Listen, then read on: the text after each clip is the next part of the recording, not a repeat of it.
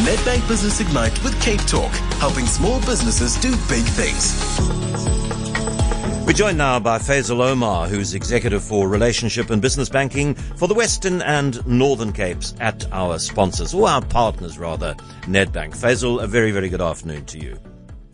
Good afternoon, John, and thank you for having me, and good afternoon to all the listeners out there. It's 10 years that Nedbank and Cape Talk and Nedbank and 702 in the Gauteng area have been partnering on this.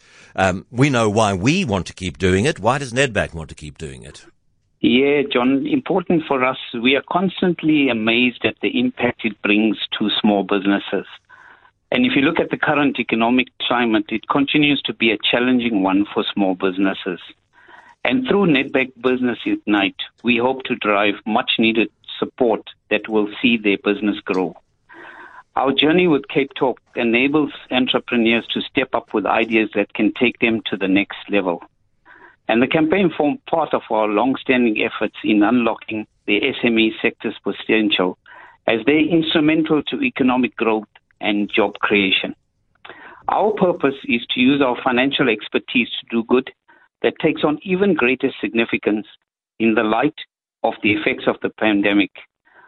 To celebrate this 10th year of Business Ignite, we will have 10 winners instead of 4, therefore impacting more businesses. And small business,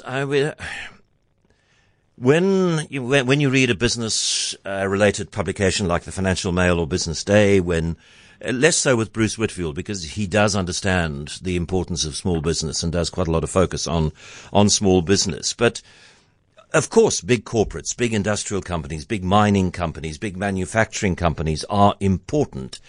But I think it's fair to say, Faisal, that a really, really important part of the skeleton of the South African economy is the multiplying impact of lots and lots of successful small businesses. Totally agree with you, John. You know, SMEs are a vital engine in the South African economy. They drive growth and create employment. Many of South Africa's SMEs have the potential to become tomorrow's big business with the right support. And as Nedbank, we vote for small businesses that strive for growth. And we realize that the advantages of supporting small business lie not only in making an impact on the economy, but also the positive difference that it makes in uplifting local communities.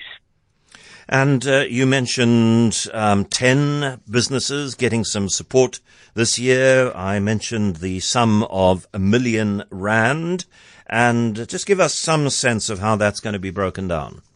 Yeah, John, this year to celebrate the special milestone of our 10th year of partnering with Prime Media in supporting small business in South Africa, there will be 10 winners, 5 in Johannesburg and 5 in Cape Town.